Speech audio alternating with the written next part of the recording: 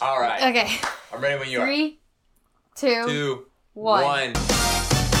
Chip 'n Dale Rescue Rangers, the show that defined a generation. To many more seasons of the Rescue Rangers. We were living the dream, dancing the Roger Rabbit with Roger Rabbit. No one ever imagined Tai-Chi! it could all come crashing down. We're doing Frick Flicks, we're doing Frick Flicks. We watch bad movies and try to fix it. Welcome to Frick Flicks. Alright. Oh. You know that feeling when you decide, I'm going to run up these stairs because I'm cool? I'm And you just the start, best. yeah, I start running up the stairs, right? Sweating everywhere in my pits, in my clothes. Brow is moist. And then you get done. You're super tired. You're just like, why did I run up these stairs? That was stupid. That feeling that you felt is what it felt like watching this movie. I'm exhausted, and I don't know why I did it. And I feel dirty. I feel dirty. Like a bug. Disgusting. A bug and a mouse did it Ugh. in bed. And they admitted it. Let's not talk about how that happened, because Sorry. that's just true. Sorry. All right. So we watched the 2022 Chip 'n Dale movie that Disney pooped out of their poop hole. And this is what we got. Their anus, so to speak. Yep. Uranus, like the planet, you know? Anyway. Sure, yeah. How do you feel about it? Give me your honest opinion. It was honestly one of the worst movies I've seen in a while. Yep, that's facts, man. That's facts, though. That's Spitting facts. straight facts. Well, should I try my best to tell the plot? I would love that. Oh, man. All right. Here we go. I got to remember all that happened. My brain was like scrambled eggs by the end. Okay. It was. So, 2 chipmunks. They're stupid. But somehow, they're cool now. Because they found friendship in a little cafeteria where they're not cool enough. Like, they're nice-looking chipmunks animated in this world where things are real and things are animated and no one wants to hang out with them. I've never seen that. Like, but we realized that they're height-cist. They don't like people who are short. So that's why they become friends. So, They have to sit at the short table. that's what I'm saying. They hate short people. And I love short people, okay? I love them. Anyway. I'm about to lose it. It's so early. It's not even 9 o'clock for you yet. No, it's You're not. already like, I'm done. Okay, so after they become friends and they have this voiceover thing, they just have this montage where they're just famous and they're scooly-dooing around town and they've reached their peak. They made this show in the 90s that we're supposed to know. And they peaked. And now all of a sudden, they're all done with the scene and all their producers from the 80s are like, this job is amazing. We've succeeded so well. Like, 3 cheers for our forever success with this TV show. Then Dale one day is like, hey, yo, bro, like, I'm gonna be double Dale-O. Basically, James... That like hurt my stomach when you said that. And so Chip's like, I'm gonna make a James Bond movie without you. And then Chip's like, yo, dude, you stupid. Like, you gonna break up the band? He's like, yeah, man, like, I'm totally gonna do that. Watch me succeed without you. And so he goes on his dandy way. And years later, the show is no more. Chip's got his own, like, work. He's employee of the year every year, which is commendable. They act like that guy wasn't working hard. He got employee of the year every year at his law firm, whatever thing he was doing. Every single month, even. Yeah. I'm like, bro, we should not be bagging on those people who succeed like that, right? Anyway, so Chip's doing well, but he's like, I'm not quite satisfied. My dog, it's not working out. I leave my dog all the time. This dog's huge, first of all. And yeah, he's got this pet dog. Anyway, minor details, doesn't even matter. So yeah, you can like pick up the pace if you want. okay, fine. I'll go with the Reader's Digest. You don't even need to know this crap. Essentially, TLDR. Dale's like, yo, I'm not as cool as I thought I was. And then in the news, Flounder gets abducted and gets destroyed by Eraser.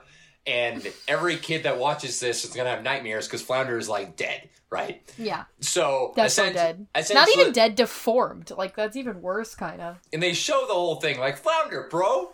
Like, that's sad. Anyway. Some kids were probably still, I don't know. Do kids still watch The Little Mermaid? Is that too old for kids? I don't know what kids do now. I don't know either. I think The Little Mermaid's probably too long for them in their TikTok brain. Like, we can't put it in our TikTok videos. Anyway, we're going to go even faster than this, okay, right? So, Chip and Dale get back together because they heard something sus is going on. They go to this evil lair. Seth Rogen's there acting like a buffoon. Says the obvious thing. He's like, I'm done with this movie.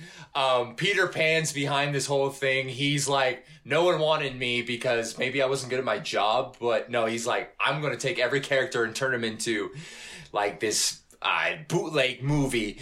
And Chip and Dale have to escape the bootleg movie while they're working with this independent black woman who later on they think is going to be bad. She's a cop, but you know. Yeah, she's a cop. But, you know, shout out to her. She tried very hard with no help. Literally. She was like on a bungee jump without the rope. That's basically how she was with this movie. Essentially, yeah, I don't even know. They keep running away and they find out that like, oh shoot, we know how to stop them because this stuff is crazy. And you just see a bunch of characters that you kind of know. Jimmy Neutron's head is in this movie. Like, come on. Yeah, he like totes got killed. Yeah, Jimmy Neutron got killed, bro. Brain blasted, if you know what I'm saying. Blue the Bear has a singing career. I just wanted to die at that point. I'm like, this is so awful. Oh. Ugly Sonic is in this movie. That's right. I think I lost half my brain when he shows up every time on scene. He's like a big plot element because he's doing got a TV show deal with the FBI. Yeah. Because he's so ugly. And then he actually leads the FBI in at the end, which is what ultimately saves the day. So you actually cannot take Ugly Sonic out of this movie. He's not a joke character. He's a real character in this movie. He's a real character. Basically, Peter Pan gets destroyed. He's more of a character than Gadget and, what's his bucket? Dangerous. Well, definitely a bigger character than him. He just gets captured. Yeah, yeah. So dumb. Monterey so dumb. Jack is just not even worthwhile in this movie. I like chase, mate. Anyway. I like chase. That was perfect. That was perfect. Anyway, Peter Pan, Panny Poo. That's what we're gonna call him. It's too early for this game. We're never gonna survive this. So essentially, he gets destroyed by his own thing. He turns into this robo monster that's chased after Chip and Dale.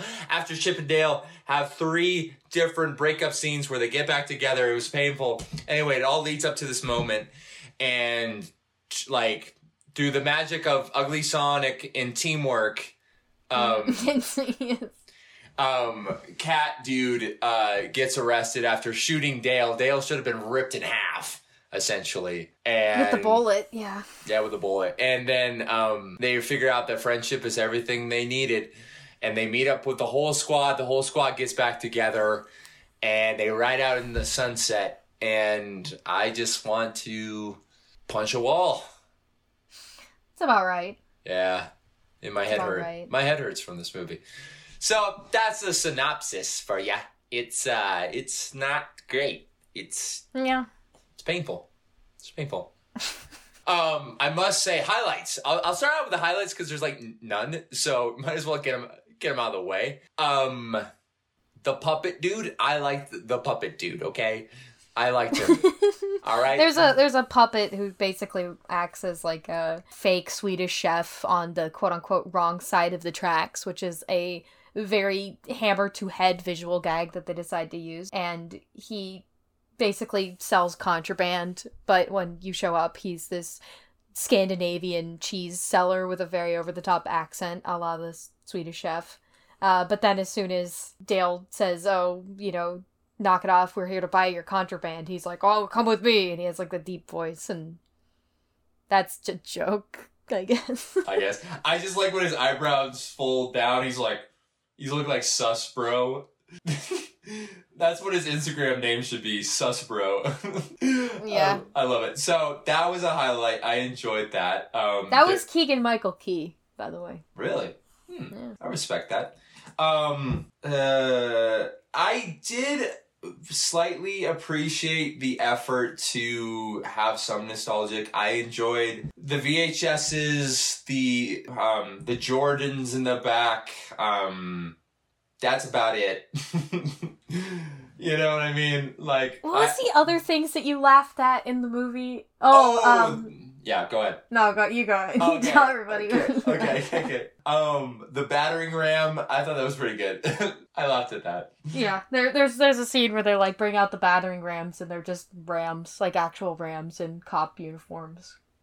I like that. It's a visual gag. Yeah. I try to remember. I think there were two things that I found somewhat amusing, and I can't remember the first one. But the second one was when the cop lady, Ellie, says to her boss, J.K. Simmons, a.k.a. Captain Putty, "You're better than this," to try to get him back on side. And he just goes, "No, I'm not." In just like the flattest way possible. And I was like, well, the setup wasn't great, but the delivery was excellent because it's freaking J.K. Simmons and he can do no wrong. I'm like, in a different movie, that would have actually probably made me laugh. It was a good... Yeah. It made me want more of the movie to be like that. Like, just really cards on the table. Because apparently this movie kind of started out as a spiritual successor to Who Framed Roger Rabbit, which makes sense because it has tunes and people living in shared spaces, but it doesn't have that same level of self-awareness as it should, I think. But yeah, I agree. Honestly, like, that's sad to say. Like, I know what they were trying to do, like the whole buddy thing, but the voice actors, like, I'm sorry, like, they put no heart into any of their dialogues ever. I have to say, I didn't like Dale's character that much, which we can get into, but Andy Samberg, I don't think did a bad job with what he was working with. I believed what he said.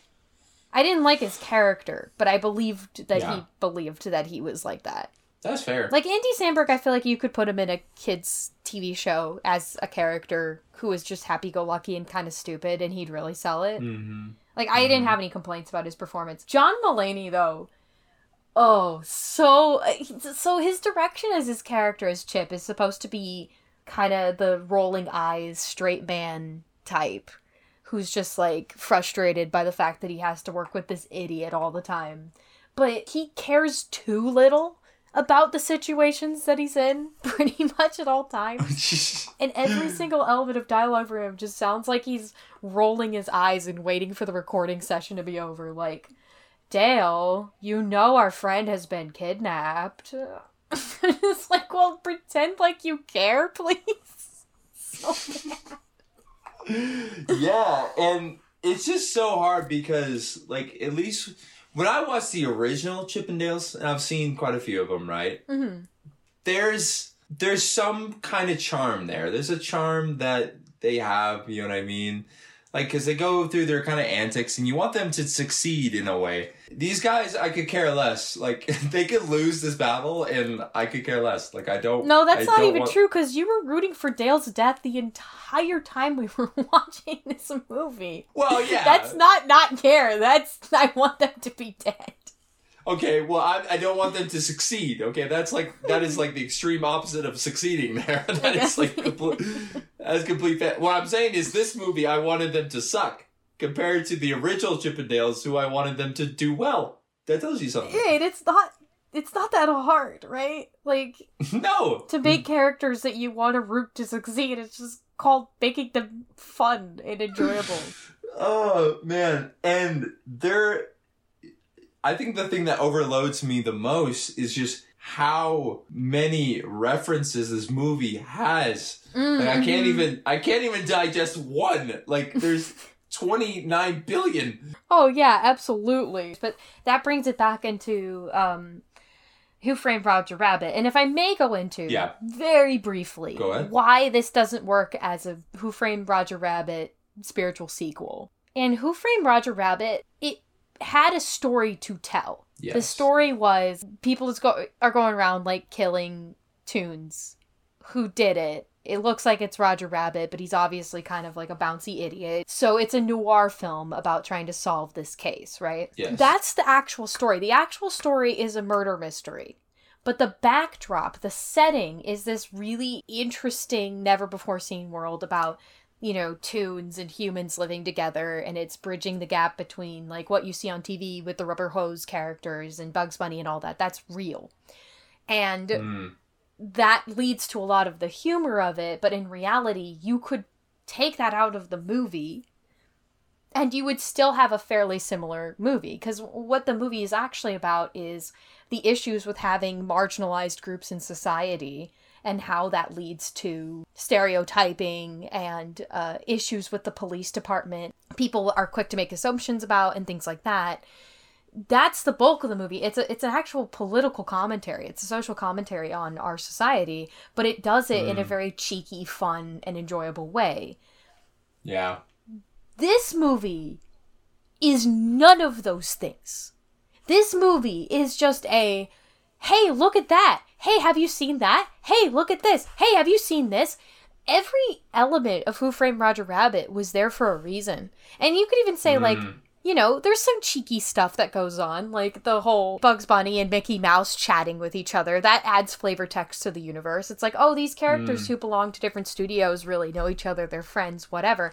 And there's a lot of background characters that you will recognize in Who Framed Roger Rabbit. But that's just icing on the cake. That's just world building. That's not the premise of the movie. For this movie, the premise of the movie is just, there's animation but it's real, sorta. The end. That's the entire movie. Like, it's so bad. Like, there isn't a real story here. It's just trying to make you look at stuff. Like, it's basically for babies, but the movie's too scary for actual babies. And that's depressing. But I can't imagine anyone else but babies getting enjoyment out of this, because anyone with, like, an adult brain could realize that this is pandering at best. And it's, like, kind of, I guess you could say it's trying to say something about society and how, like, we keep on doing these reboots and sequels and Comic-Con, but it doesn't say anything about that. Like, Peter Pan's whole bootleg enterprise that he's doing doesn't fit into the theming, really. It's like, okay, so people are going to continue to buy what they know forever, but the movie never stops and looks at the camera and goes, why don't you want something unique? Like, we want to build you something unique. But they could never actually say that because it's Disney. And they literally, their entire business model is just selling you the same thing over and over and over again. Yeah. You can't make a movie and despise what you're doing. Like, that's cheating. Like, you can't be like, hey, we know we're making stupid reboots, but since we called it out, it's all good. And on top of that, we're going to make it a whole movie that's about the thing that's our biggest criticism. Like, it's like digging your own grave and being it's like... It's not even that, because digging your own grave would imply that, like, the issue is that you're saying, okay, so Disney also did this before. They did this with Dumbo, the Dumbo reboot that they let Tim Burton do for some reason. Do you remember that? Oh, no one watched that movie. But nope. That movie actually was, if anyone had seen it, they would know that it was digging their own grave, because the entire plot of that movie is that there's a circus that has a rich guy who's, like, just trying to sell entertainment. And the whole premise of that movie is rich guy selling entertainment bad. Because he's trying to franchise the circus, and he's pushing everyone too hard to try to franchise the circus. It's essentially just Walt Disney. He's trying to, like, build a theme park with the circus, and he's pushing everyone too hard, and he's a bad man. That is Disney not understanding that they're, like, literally digging their own grave and saying, like, we're the bad guys. I don't know if you knew this yet. This movie could have been that if it actually said anything, but it says nothing. There's nothing that this movie says. Yeah. It's just references. This is essentially the Ready Player One of Toon movies. It's just like, here, look at a thing. Cool, I saw that. Like how we were talking about how the background jokes were the best part of the movie, because throughout the movie they have, like, these signs, these movie poster signs for, like, just the cheapest crap, like that that you've seen before, like Batman versus E.T. Oh yeah, that's another thing. And Mr. Doubtfire. What were some of the other ones? They were really good. Yeah. Oh. But those were the funniest parts of the movie because they actually were jokes. Like, yeah, this is what Hollywood does now, is it just spins its wheels. But the premise of the movie, if it really was trying to have the moral be stop buying the same crap over and over again, or it's sad that our society has gotten to the place that the only way you can make money is either by rebooting old films or bootlegging them so that people feel comfortable with them, which is an interesting premise in of itself. Like, I'm not gonna lie, because it's true. Mm-hmm. What the moral of the story should have been was Chip and Dale need to move on. But that's not the moral of the story. The moral of the story is, oh, good job, guys. Now maybe you're finally going to get that reboot. And they do. Because that's the montage at the end. They all get the reboot. So what was the point? I don't know. Friendship? We can be friends again? Yeah, like, but that... Who cares? You know what I mean? Like... Yeah.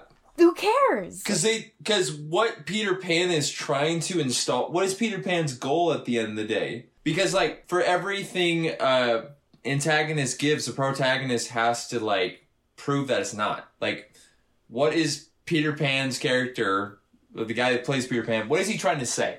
And how does Chip and Dale resolve it? They don't.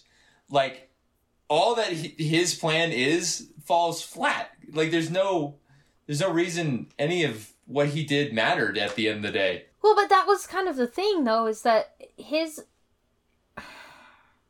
So Peter Pan's story arc in this movie is that he was a kid who played Peter Pan, and then as he got older, he, like, couldn't get roles anymore, and he had terrible acne, and then everybody was like, no, we don't want you to perform anymore.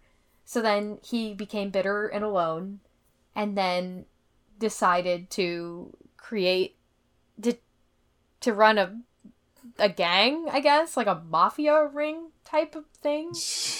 And when his clients didn't, and he, like, targeted actors, and then when his clients didn't pay up, he would use plastic surgery or laser surgery to turn them into bootlegs of either themselves, that's what I didn't get, because for Flounder, he turned Flounder into a bootleg of himself. And I was like, that's dumb, because at that point you could just use real Flounder in your bootlegs, so, like, what's the point? Right? But then he turned, like, the other tunes into bootlegs of other things. Like, they had Pete, like, what's his name? What's Pete's name? The pirate guy, the cat from Goofy movie. Oh, something Pete. Oh, yeah, Pete. I don't know what his last name is. He has some kind of name. But, like, they turned him into, like, they had him play Aladdin in Peter Pan's Aladdin bootleg. And I'm like, why? Yeah. Why would you do that? Because he doesn't look anything like Aladdin. It's the same thing with Monterey Jack. They had him play Dumbo in the movie. And I'm like, yeah, sure, on the surface, like, the visuals it's a gag, right? Like, that's funny. Right. But why? Like, that's not making him more money. If you saw a picture of Dumbo, the baby elephant, with a beard, you wouldn't immediately go, oh, yeah, that's what I want. Yeah. 10 out of 10. Like, you know what I mean? Like, make Flounder the elephant, because at least he's got, like, a baby face. I don't know. Like, it's really weird. Yeah, like, how is Peter Pan actor dude making any money? Like, you know what I'm saying? It's like, mostly just out of spite, I think. I guess so. I mean, I just don't see, like, is he trying to prove that this stuff is actually good and people watch it, or this stuff is just bad? You know what I mean? I don't know. Yeah. And I mean, like, let's just address this while we're on the subject of the Peter Pan kid, is that the guy who played Peter Pan, Bobby Driscoll, actually was fired from Disney for having bad acne during puberty. Like, that's a thing that actually happened, so good job, Disney, for either not remembering that you actually did that for such a petty reason, that you did ruin a kid's life for this reason. But it also, like, that's pretty mean to put that into your film for, like, a joke character. Yeah, like, that's a real thing, and the people that probably watched that were like, Or like the descendants at least are like, wow, you just literally let that slip. Yeah, some like 60-year-old man or 70-year-old man is watching like heard about this and was like, that was my dad, dude. Yeah. And they just don't go into any detail. Like, first of all, again, you can't sympathize for it because it's literally 2 seconds. By the next scene, they're running away. He's like, now I'm going to get you guys. And then I'm like, I don't remember half the stuff he said because he was so blazing fast. And then I'm like, okay. Well, and here's the issue with I think this movie and like kind of trying to do, again, I hesitate to call it parody because parody implies that it's trying to say something, I guess. But, you know, I guess parody, I don't know. But something like this, like kind of a joke movie, self-aware. They're trying to do like a self-aware movie. They're not actually trying to tell a story. They're more trying to do a comedy with a bunch of jokes, breaking the fourth wall and all that. Is that so much of this movie, I can't quite figure out what is meant to be taken seriously in the world. Because it's a bunch of tunes all hanging out, so there has to be some kind of society that, like, works, right, within it. There has to be, like, stuff that's logical to the universe. And then also, like, what is just thrown in as a bit.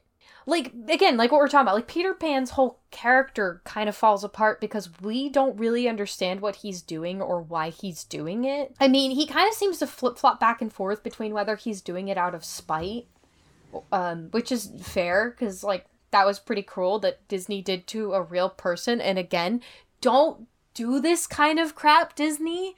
Don't put real people's stories into your... This is what they did with Mary Poppins. Yes. Where they're like, they retold that whole story, but at the end they made the writer be like, oh, I actually really like this version, Disney, but in real life she hated it. Don't tell real people in your movies. Like, don't do it. Especially not like this where you're just legitimately making fun of him. So, I can't tell if it's out of spite, which is fair. It's still played off as a joke that he would be spiteful about what Disney did to him. But whatever. Or if he's doing it for just to make money, which is fair too. Like, have him have a premise. Like, what is he doing? Why is he doing it? Are you trying to offset him with Chip and Dale? Are they supposed to be foils to each other? Because, like, that's what I thought that they were going for. Is like, oh, they're both washed up actors. Yeah. Like, I used to be you. Like, yeah. You know what I mean? Or, like, the sense of, like, you'll never get back into the limelight. Like, you'll never be in the spotlight ever again. This is going to be your reality is ending up like me, right? At least, that's so easy to write. They don't even have that. No, they didn't, because they kind of have that bit at the end where Chip and Dale are trying to buy time before they get turned into horrific body horror monstrosities. Yeah. And they're like... oh, dude, don't do this because, like, we understand. We also had a TV show that failed or whatever. And he's like, you guys are terrible actors. And again, it's prioritizing the joke over anything that could have been vaguely interesting. Which is fine. It's a comedy. But it's a comedy that kind of refuses to say anything. Like, there's no morals here. There's no character development, again, like, except for babies. Like, if this was a Disney kids show, then I'd be like if this was Disney Junior and the Chip and Dale plot, just them, like, having to make amends and realize that they loved each other. That's a Disney Junior plot line. And then overlaid on top of that are all these, like, really uncomfortable adult jokes and body horror and, again, making fun of a real person that you screwed over. It's just uncomfy, I guess. Like, the whole movie is just uncomfortable. There's just elements of real life hurt that is scraped by for a joke that's not even good 2 seconds later. You know what I mean? Yeah. Like, to digest everything that's happening all at once is so hard. It's brain overload with nothing to say. Like, that's how I feel the whole time. I'm like, so much is being done, but nothing is worth anything. It's so, like, jumbled. And I think the only way you can really, like you were saying, perfect with, the Roger Rabbit thing is that, like they said, they had a story to tell. And like you were saying, everything that is around that world was just to have that momentary satisfaction, but the story kept going.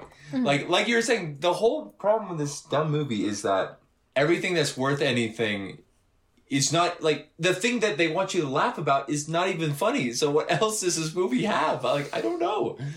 It's crazy. And that's the thing. It's like, at the end of the day, like, why would you watch this movie? It's like how you kept saying when we were watching it. It's like,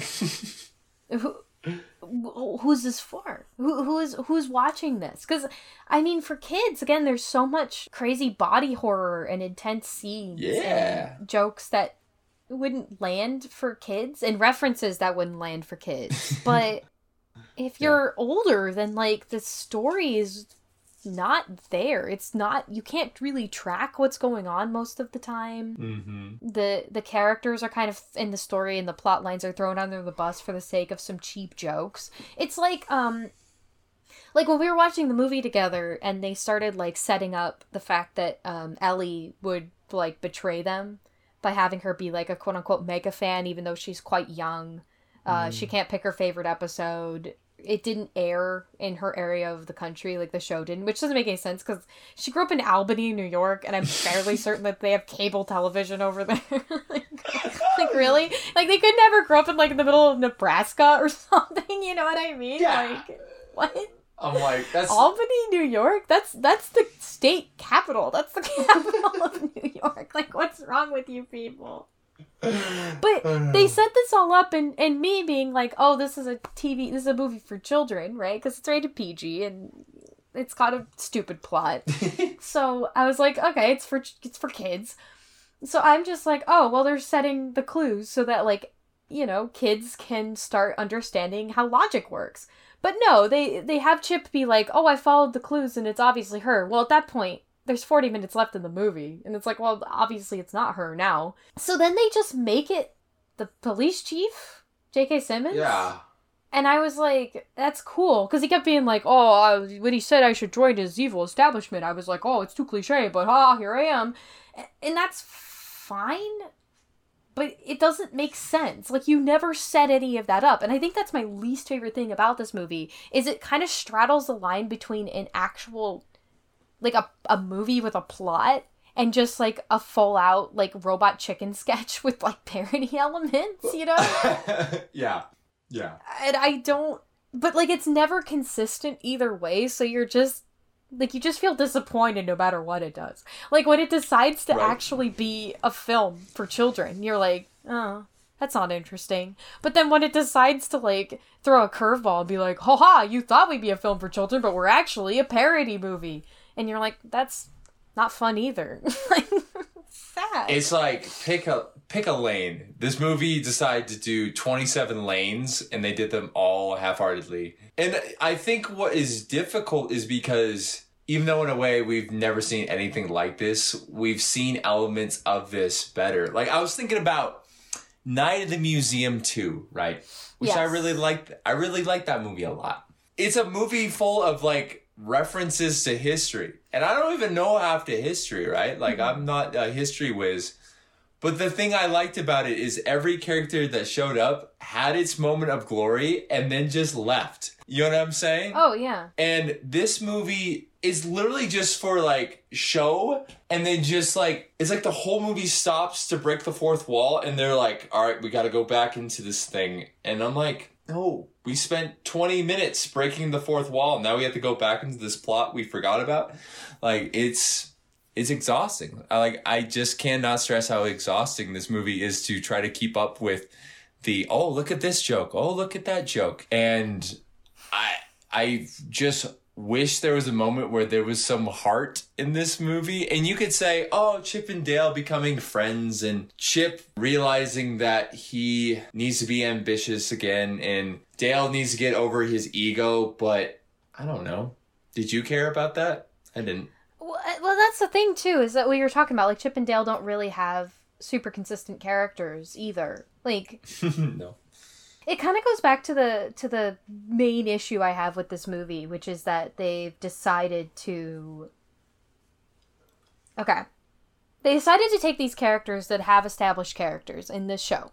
And they're very simplistic because it's a show for kids, and that's fair, right? It's like, okay, here's Chip. He's the smart one. He's brave. He's mature. He's optimistic. He's gung-ho. He does what he does, right? He's Yes. the Indiana Jones adventurer type, but excitable.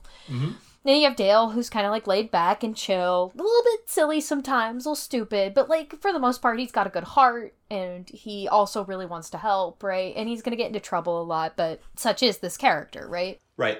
You have those two, and then you have Gadget, you have Monterey Jack, you have the buzzy guy whose name I'll never remember, and they go on adventures together. But this movie immediately starts off and goes, okay, all that stuff, not real. So now you're not hanging out with Chip and Dale Rescue Rangers. You're hanging out with two characters named Chip and Dale, who are, I guess, similar to their characters, but you don't really know how they're supposed to respond. I mean, like, for starters, Chip isn't the optimistic one. He's sad and pessimistic all the time. He doesn't want to be an adventurer. He was an actor, and now he's an insurance salesman. Right. And he doesn't like anything, really. And then Dale is just, I guess he's an idiot.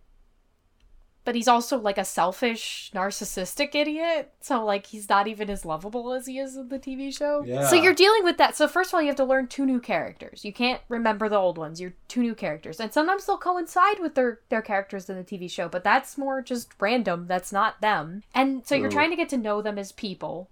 And then they continually, like, just do odd things as the show needs them to do. Like, the whole scene where Dale has to watch the episode to remember what happened in it when Ellie's finally, like, when she's kidnapped and she's trying to send him a message and she's like, oh, my favorite show was whatever this was, and he's like, oh, that one was okay, but I don't really remember it. And then his friends are literally, like, going to die / be turned into abomination horrors, and so he just decides to, like, sit down and watch the episode of this TV show, and then he's like, haha, oh yeah, that was a good episode. Oh shoot, I almost forgot about my friends being turned into abomination horrors. Oh, Thai food was something one of the characters liked in this episode. That means that Ellie's tied up. And then he, like, knows that they're in danger, but, like, they're already dead. It's been like 15 minutes at the very least, if he didn't watch the episode before that one on the same tape. You can't really fast forward VHSs very well. No, let me and tell he you. didn't. He watched through the whole thing because he wasn't watching through it to get the clue. He was watching through it because he just, like, was like, I don't know, I guess I better watch it. But that's the thing. It's like, up until this point, Dale wasn't that much of an idiot. He still had a sense of, like, timing and a desire to, like, get somewhere. Yes, it was for his own fame and for his own, like, you know, getting himself back into the limelight and stardom, but he still wanted to do that. He still was excited by the prospect of adventure to the point where he was being stupid about it and not protective. And now, all of a sudden, when his friends are literally in danger, and he's like, my best friend is going to be turned into abomination horror, now he sits down and he's like, I gotta watch this episode because, shoot, man, I don't remember every aspect of it. It's like, but is that his character? Not that I've seen. Yeah. Oh, that is such a good point. Yeah. And that's the trippy thing about it, is because you're trying to learn, who Chip and Dale are as actors, not the characters that you know. Mm-hmm. And then they're like, yo, we're their characters. And then I'm just like, it just confuses. Yeah. I never really noticed, but now I really noticed that how much that is confusing throughout the whole movie. It is. And then that's the thing with Gadget, too, because, like, then, you know, Dale gets into his car and tries to turn it on and it doesn't work. And he's like, oh, I guess I'll go visit Gadget. But Gadget's, like, an actual mechanic in this universe. Why isn't she an actress? Why is she also a mechanic? That doesn't actually make any sense. And they, like, do a throwaway line like, oh, it's really silly how I'm actually my character. And I'm like, no, you don't get to say that because this is just lazy writing. Because all of this could have been fixed. Frick flicks, we watch bad movies, we try to fix them. If you were to just have Chip and Dale be the Rescue Rangers. Thank you. All right. Let's fix this whole movie right now. Because then all of a sudden, you have two characters that you actually know, and they can be old, and still, you know, and Chip can still be curmudgeonly and still like, oh, I don't want to do that anymore. But then you actually have the payoff of him learning how to be himself again. Because in this movie, Chip doesn't go from being like a sad version of himself to his real self, aka Chip the Rescue Ranger. He goes from being a sad version of himself to a sad delusional version of himself who thinks he's a Rescue Ranger. But it's not real! Oh. That is so sad. I know. You know, like in... Wait, sorry, really fast. You know in Toy Story 2, when Andy realizes that Woody's arm is torn, and he goes, uh-oh. I don't want to play with you anymore. That's my state of being right now. That's how I feel. That's so true. Like, that'd be like if you had Alvin the Chipmunks. Yeah. And shout out to the fact this movie referenced the Chipmunks, which is a superior franchise, let me tell you. 2 times. Honestly, I'm sorry, man. That movie came out in 2007. All the animation in Alvin and the Chipmunks is better than, like, anything but the background animation in this movie. I'm sorry. It just is. Big facts. Big facts. But just imagine Alvin and the Chipmunks and none of the characters are anything the same. Like, imagine if Alvin is just some soy boy loser who has no ambition. Yeah, he kind of is one, but at least by the third movie, bro, he's a soy boy loser. I'm like, this is painful. But I'm just saying, if you had those characters that you knew and loved, and they were nothing like they were, you'd be like, I'm not watching Alvin and the Chipmunks. This is phony, and that is what this movie is. It's just phony. And literally the only reason that I can, like, think that they put this in is just so that they could reference Roger Rabbit and the fact that Roger Rabbit is an actor. Yeah. But here's the problem, is that we don't know who Roger Rabbit is at the beginning of the movie. We learn who he is throughout the course of the story as a person.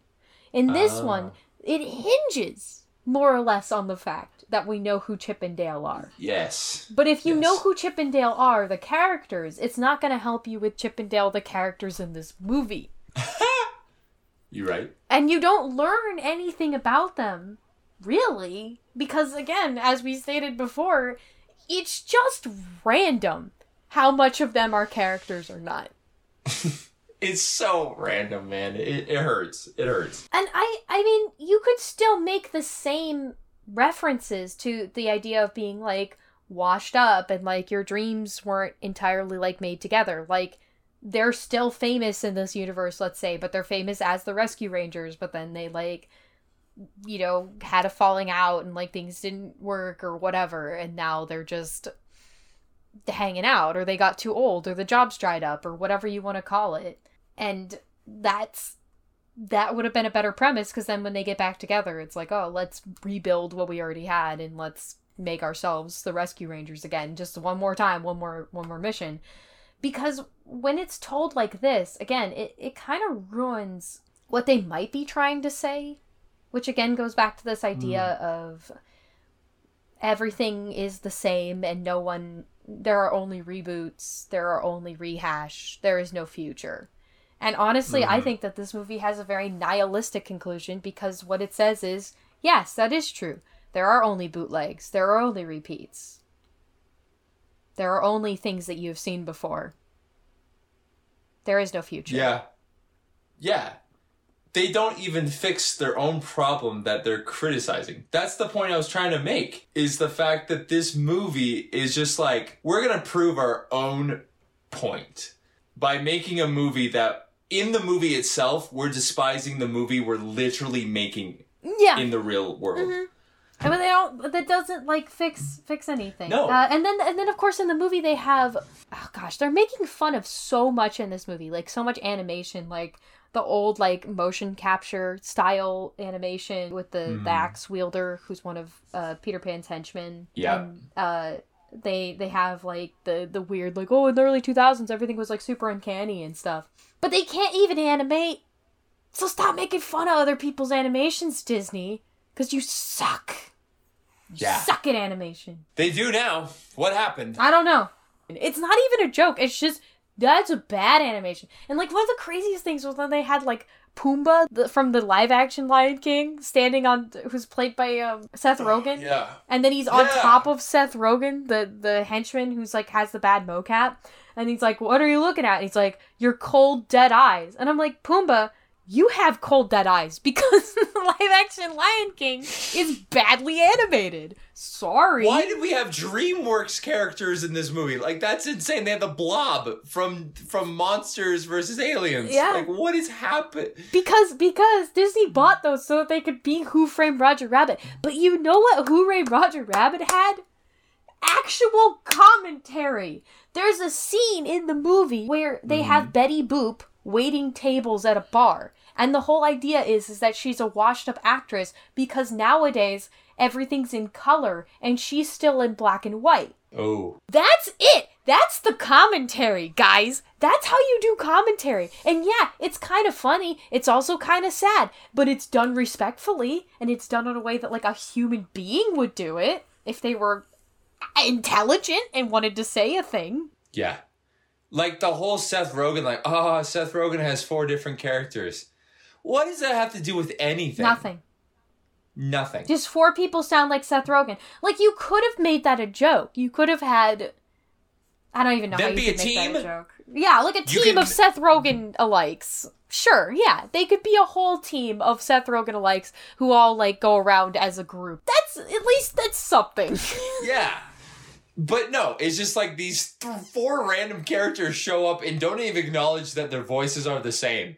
Like, what is reality? Like, if I heard a guy that sounded exactly like me, I wouldn't just be like, oh, hey, okay, I'll see you later. Yeah, well, I mean, a lot of that movie's like that. Like, yes. So much of this movie is, like, people just don't react the way that you would expect them to react. Like, there isn't enough world building around here so that you can actually, like, say it. Again, I feel like it's, like, 99% just dumb jokes with no logic to them. It's just like, oh, it's funny because they all have the same voice. But it's like, well, is there any reality to this universe? Exactly. And I don't know. I think it's sad that Disney made this and they're making fun of the fact that they made this when they didn't even need to. Like, there's no pride in making fun of the thing that you're now creating and now trying to push as successful. Like, think how scummy is that? They make a trash movie, they say it's trash, and then they try to flip the script and say, since we're so aware of how trash it is, it's actually a masterpiece. Yeah. That's why I can't stand this movie, is how egotistical Disney's become to the point where they're like, we can make crap and we'll know you watch it. On top of that, we'll make a movie about how that is the whole premise of the movie. Like, mind-blowing to me. I think that's the saddest thing, is like, this is a movie that it's so cynical, and but it's not cynical in like a fun way. It's just cynical in like a lazy way. Like, it's here just pointing out everything that's wrong with society while doing it. It's like watching a fat guy eat chips on your couch and you're just watching them fall into the couch cushions, and the entire time he's laughing at you because you're gonna have to sit on the broken chips that he's leaving there. And you're like, I will. That's the saddest thing, is that I will. Oh my gosh. Just get rid of the fat man. Axe the mouse. Let's leave this place. Let's leave this place forever. We're done. Dude, bro. Like, I can't. I have no respect for Disney after that, man. I'm serious. Like, that hurt. And on top of that, they're sitting in the corner going, haha, but guess what? You still watched it, didn't you? Yeah. You still watched it. You still did. You still watched it. And I'm here being like, was that worth my anything? Well, we probably got a pretty good Frick Flicks on our hands, I guess. I hope so. Okay, let's actually get back into how we fix this movie. Okay, so do you want, like... Because I'm thinking we scrap everything I witness... and just literally make a Chip 'n Dale movie that's actually Chip 'n Dale. That would be really fun.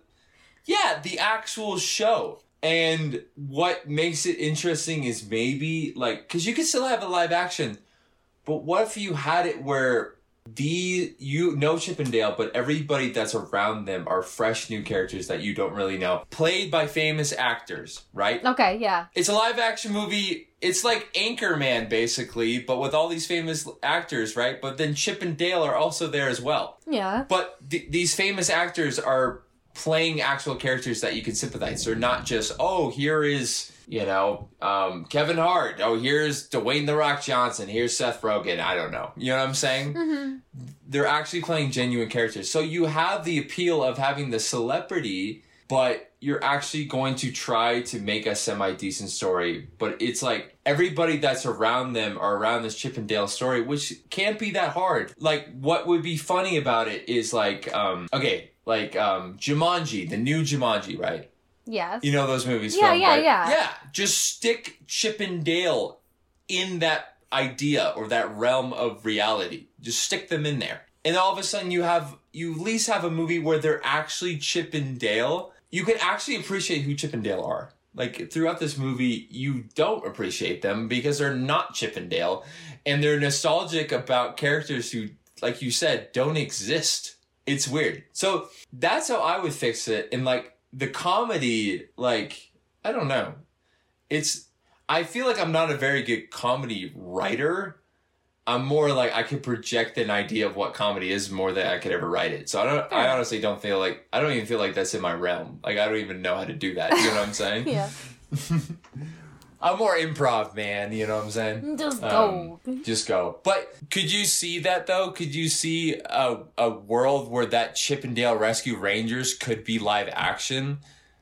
You know what I mean? Yeah, I think it could be kind of interesting. Either a live action or you just go, like, full animation and you put them in a world like the Goofy movie where it's like all these toons are here, but like that's who exists are the toons. Yeah. You could still keep a similar kind of plot line, like to the idea that they're famous, but now they're kind of older and they've been trying to move on with their lives. I didn't really mind the idea that Dale is still trying to like go to conventions and like drum up the fame of being a celebrity. I thought that kind of worked for whatever character that they were doing. Have that going on, but then have like kidnappings are going on or something. Please keep out the body horror. I didn't really get that, but you know what I mean. Yeah. You know. Yeah. We're gonna have to go at it again, and Chip's like, no, but like Right. we have lives, and also like we should actually leave this up to the authorities. We were young, we were stupid, let's do better this time. But then they get dragged into it. You could still have like all the humor. You could even have a lot of the meta commentary, like this idea of what it's like to kind of grow up and move on. Like I feel like the idea of there's a universe where people kind of need to move on from their nostalgia isn't a bad premise for a story. No. You know, like not in like a weird way, like not in like the Lego movie, right? Oh yeah. Where the whole premise was like, oh, you need to let the kids play with it because otherwise you're just gonna have a lonely basement and all your toys are gonna be weird. Not like that, but like in a way that's more aimed at kids, where it's like, hey, sometimes things do end and that's okay because there's always something new. And create like sort of this, like the entire time they think that it's like the evil, you know, mob boss cat that's doing everything, but that guy is actually reformed and he's like a real sweetheart now, and they just can't quite get over it, so they keep trying to suspect him. And then it turns out that it's a new character. It's literally a new person doing all the kidnappings that they'd never heard of before. And they're like, oh, that's really crazy because we thought it was going to be the same story, but it's not. Yeah. It would have been cool for Chip's character to, I don't know, because Chip in a lot of ways is like, no disrespect to Dale, but the movie even references it where you feel like Chip is on his high horse because he's obviously like kind of the main star of the show. And it would have been nice to see Chip's character realize, I'm not Chip the character. That was what I thought was really weird about it, because they kind of make heel turns throughout the movie where they're not sure if Chip is supposed to be Indiana Jones Chip or if Chip is supposed to be just the level-headed actor part of the duo. Right. Because the entire time Dale is like, Dale sucks, but you know, like you understand that he does feel like he's the lesser half of the two. Yeah. And he isn't, according to the movie. Yeah. But in his own eyes, he is. And in Chip's eyes, sometimes he is. And sometimes he's not. And I think that's where it gets really confusing. Chip sometimes treats him like, oh, you were my dumb writing partner, and I obviously was, like, doing most of the things. And other times he treats him like, hey, we were like a team, and you betrayed me. I don't really know where they were going with that, because it's facts that Dale betrayed Chip, because he created this whole other show, and didn't tell him about it till the end and didn't invite him into it. But Chip didn't realize that Dale, maybe didn't realize that Dale felt like the lesser partner. Or maybe did and didn't care. And if they would have actually, like, hammered that plot point out at all, it would have made their reconciliation in the end make sense.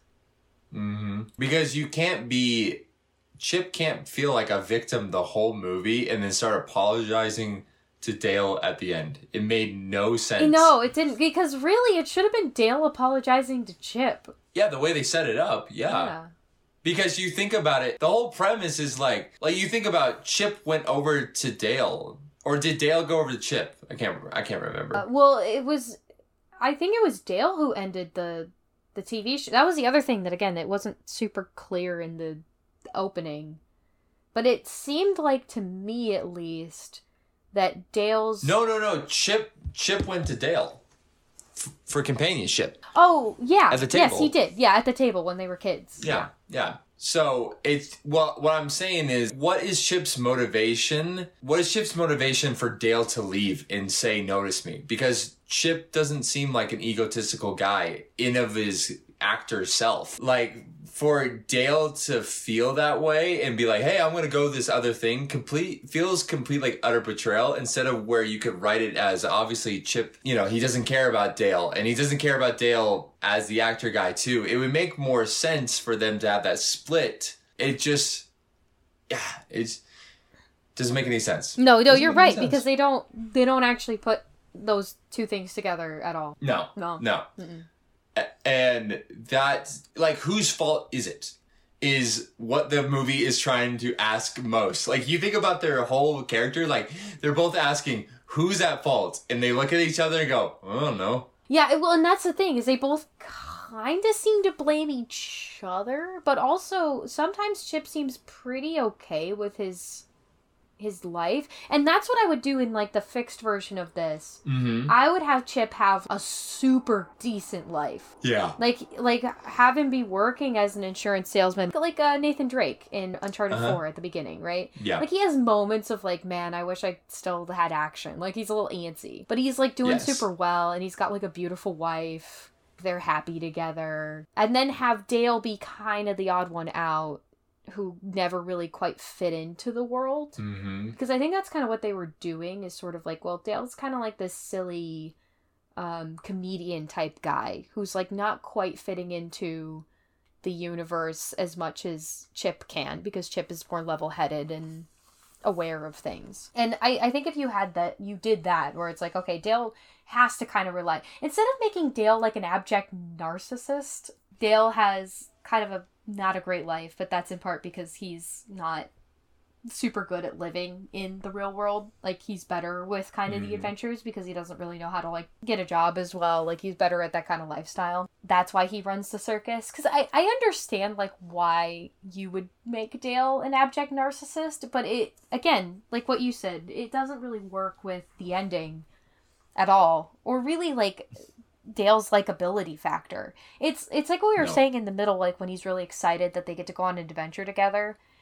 But we were like, well, is he only saying this because he wants his fame back?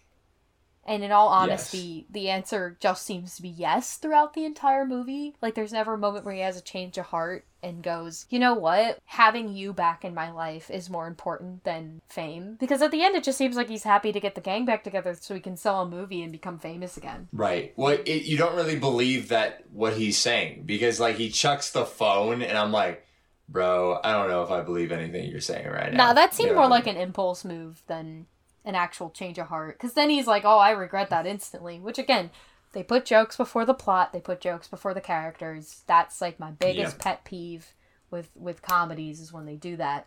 So it's, like, really hard to take anything except for what you see at face value. So I think it was an impulse chuck. I think he's going right back in. Oh, yeah. So. And another thing I was going to say was, you could really make the allure that maybe the bootleg life is... Because obviously Dale wants to become back into this thing, right? Yeah. Because I didn't like how they're like, oh, we're going to play cops or whatever, or detectives. I'm like, that's so out of their characters. they need to figure out what this world is by accident or stumbling upon a role that they thought was going to be good for them, but all of a sudden they're opened up to a whole world of what bootleg is, and they have to escape that. Well, and You know that's what I what I'm thinking would be a really cool idea is like, okay, let's say Dale, right? So Chip and Dale were real adventurers. Yes. But then they ended up, you know, kind of having a falling out when Chip was like, hey man, I'm, you know, getting too old, and also we should probably leave this to the cops. This is getting silly.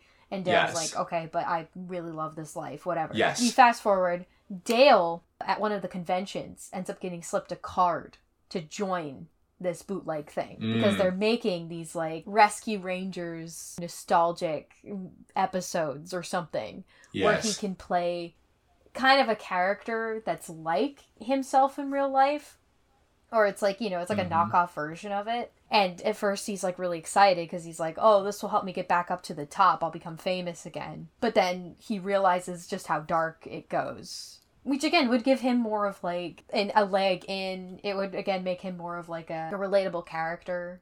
Yeah. Because you'd understand. It's like, oh, he's like legitimately trying to, you know, find his place in the universe because he never did except for when they were doing this thing. So even though this isn't the real thing, it's like just sweet enough that maybe he'd be able to get it. And he could work with Monterey Jack in that.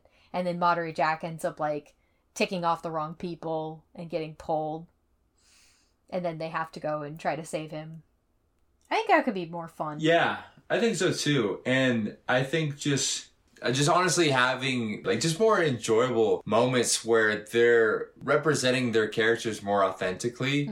But like what the major thing I would love with this movie is that Disney tells us we still value our art. They do not. Considering how this movie looks, they do not. No, because what does that movie tell you?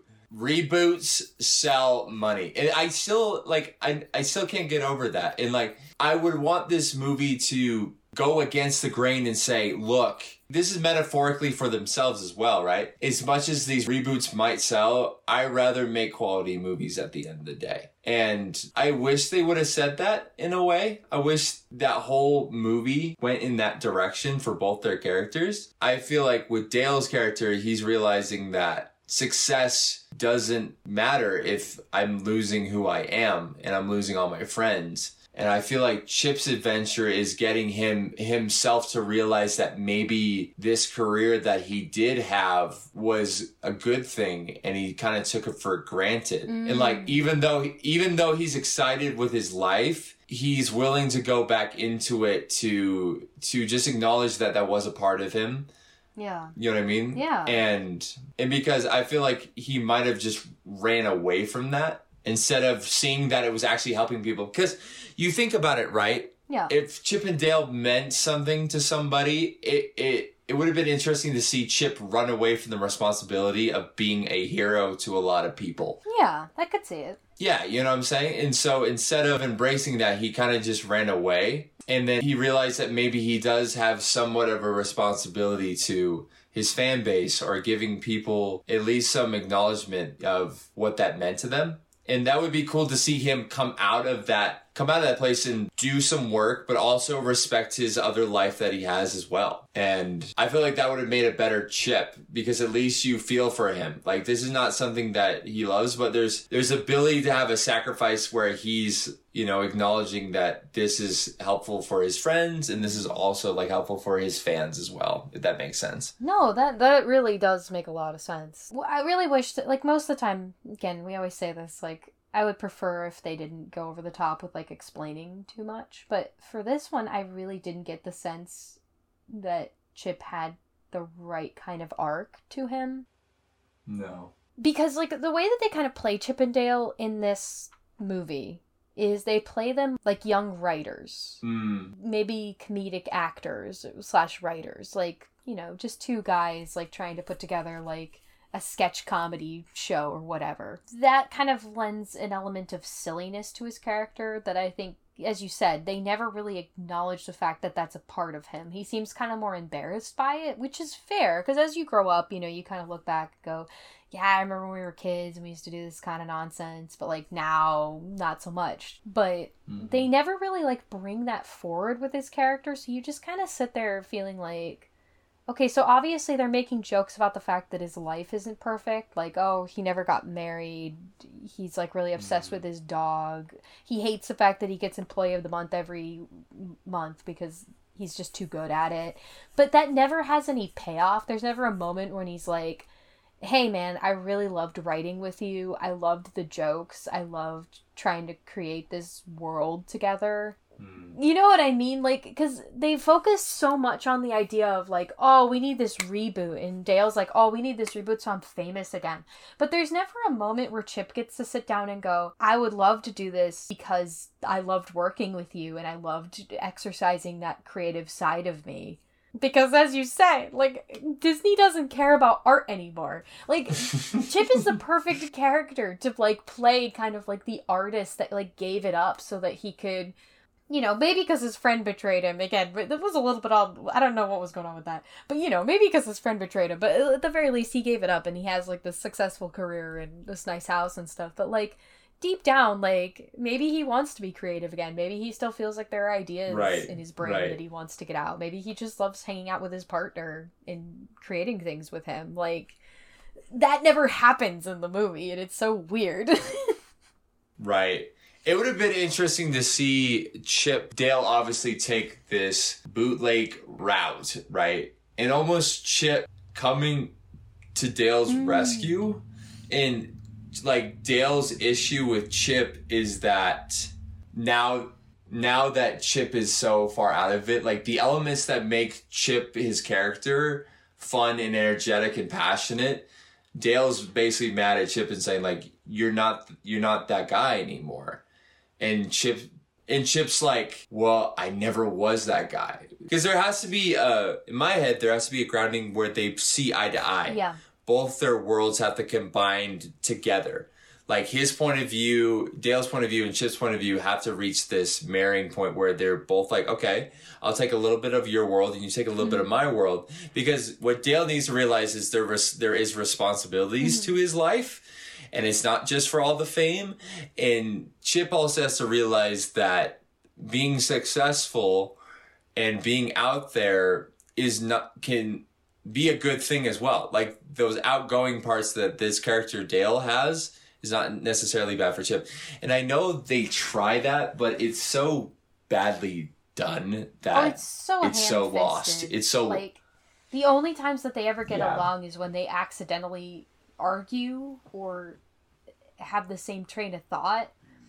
And again, like having them be writing partners, like that's fine. Like you can be that and still be a little bit different, but like you still have to enjoy each other's company. And for the most part, they don't seem to until like very specific moments in the plot. And as you said, they needed like an eye to eye moment where they were just like, hey, I see you and I'm real. And that just does not happen in the story ever because they're too busy cracking jokes about how they talk at the same time, which isn't funny. I'm sorry, it just isn't.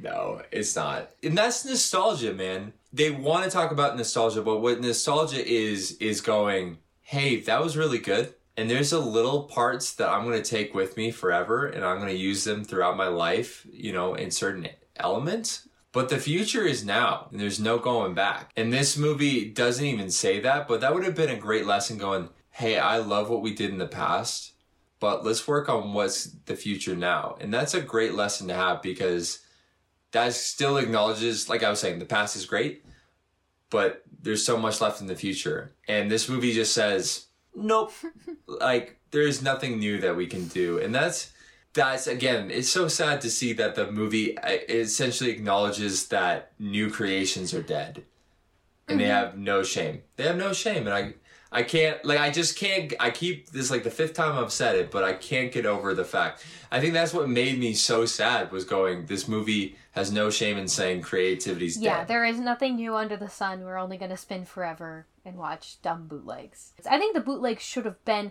because the whole time they have like this other premise where it's like, in addition to selling the bootlegs, Peter Pan is also working on the black market. And it's like, that's kind of weird and complicated. Why can't the bootlegs themselves be the enticing idea? Like, oh, you can do, you can have what you've had again. And it's not as beautiful as it first was, but it's close enough.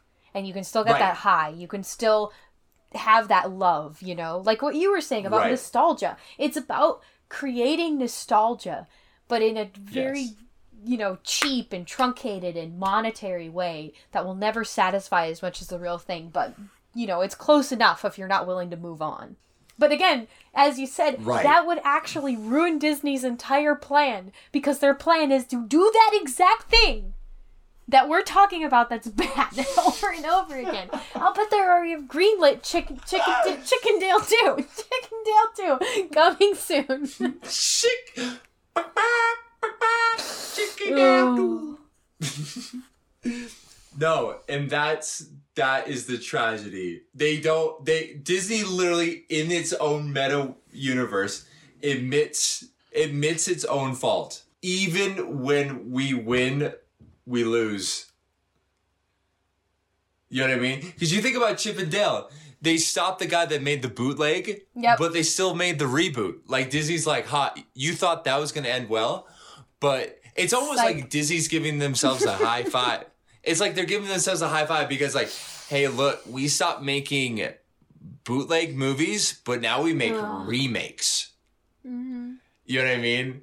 And they're like, suck on that because you just watched it. You know what I mean? That's literally like, it's literally like Disney is basically saying, we can get you to watch anything. They did. And they proved us right. I'm so mad about that. It's like, fool me once, shame on you. Fool me twice, shame on me. That's what this movie is, man. This movie is just like, Disney, like the corporation, the mouse. It's just the mouse laughing at you, holding stacks of your cash. And they're on fire because he doesn't even care enough to take your cash. He just wants to light it and make you watch it burn. Yeah. He's literally the Joker. It's the Joker. I just want to watch it burn. Are you sad yet, dear listener? Oh my god. Because we are sad. We fell for it. It's just, we did. And it's insane that the movie just said, look, you hated it, and we knew you would, and yet you watched it, and you pay all this money. Like, we had to get the subscription to watch this thing. Disney is so evil. Bro. I'm sorry. They're so evil. It's bad. It's just a bad time. This movie was a bad time, and it made me depressed. It has, like, such an air of nihilism to it. Like, screw you. Nothing's ever going to be new again, and we have done this to you. Us at Disney. And guess what? You're gonna love it. You're going to talk about it. It's going to be something that we just know that you would see. And on top of that, they gave this movie 88%. That was all paid. That has to be paid. Because there's no way that anyone with any kind of sound mind watched this movie and went, oh yeah. that was the movie. I can name you 1,000 better movies that are probably... Megamind is ranked worse than this movie. That is so depressing. That's because that movie is actual gold. If you have not seen the movie Megamind, or if you haven't seen it in a while, go watch it, please. It's one of the best animated movies of all time. Essentially. I mean, in terms of crafting, yeah. Like, all the jokes are amazing. They're really good at keeping track of details. It's got a very simple story, but it's told incredibly well. It has a lot of good jokes, but they always keep the jokes to the characters and the story. They actually build a world that makes sense. Yes. It's so good. Like, have you ever seen, like, a kindergartner paint something, right? Yeah. That's Chip and Dale. Megamind is the Sistine Chapel compared to this movie. I'm never going to watch this movie again. Ever. Oh, no one, we're never watching. Even if, like... everyone shows up to me, like, you know, when we put this up and they're just like, are you kidding me? Like, I actually found some of the things that you were like, that's not funny. Like, you should give it another shot. I'll be like, no, I am never seeing this movie again. I don't care if I was the most unfair to it. It was unpleasant to watch. I didn't enjoy watching it. It made me feel sad. And hollow. and miserable. Honestly, if somebody told me that this was a good movie or like a potential date in my life was like, I actually like the reboot. Bro, I'm literally parking the car. Dude. Bro, I'm parking the car. I'm opening up the door, opening it, pulling her out of the car, shutting the door and driving away, bro. I'm like, it's over, bro. I am not... That's the ultimate deal breaker. If a girl says, "Oh, I like Chip and Dale the remake," bro, holy cow, it's over. It's done. Not worth your time, man. Not worth your time. Oh my gosh, help! I'd be so done. I'd be so done. So, don't watch this movie. Please save yourself. Please, we watch these movies so you honestly don't have to. And we fixed it the best we could. I mean, and at the end of the day, if you're like, dude, I have some self-respect, go watch Alvin and the Chipmunks. And if you have a lot of respect, go watch Megamind. Megamind is so good. I love that movie to death. I'll never not love that movie. I know. It's so much. So, yeah. That's all I gotta say. Stay away from peeing ladies. Stay away from urine fetishes in a kid's movie. That's a literal thing, bro. It's like, hold up, Dale. Hold up, bro. Get your priorities in line. Anyway, that's all I gotta say. We're done.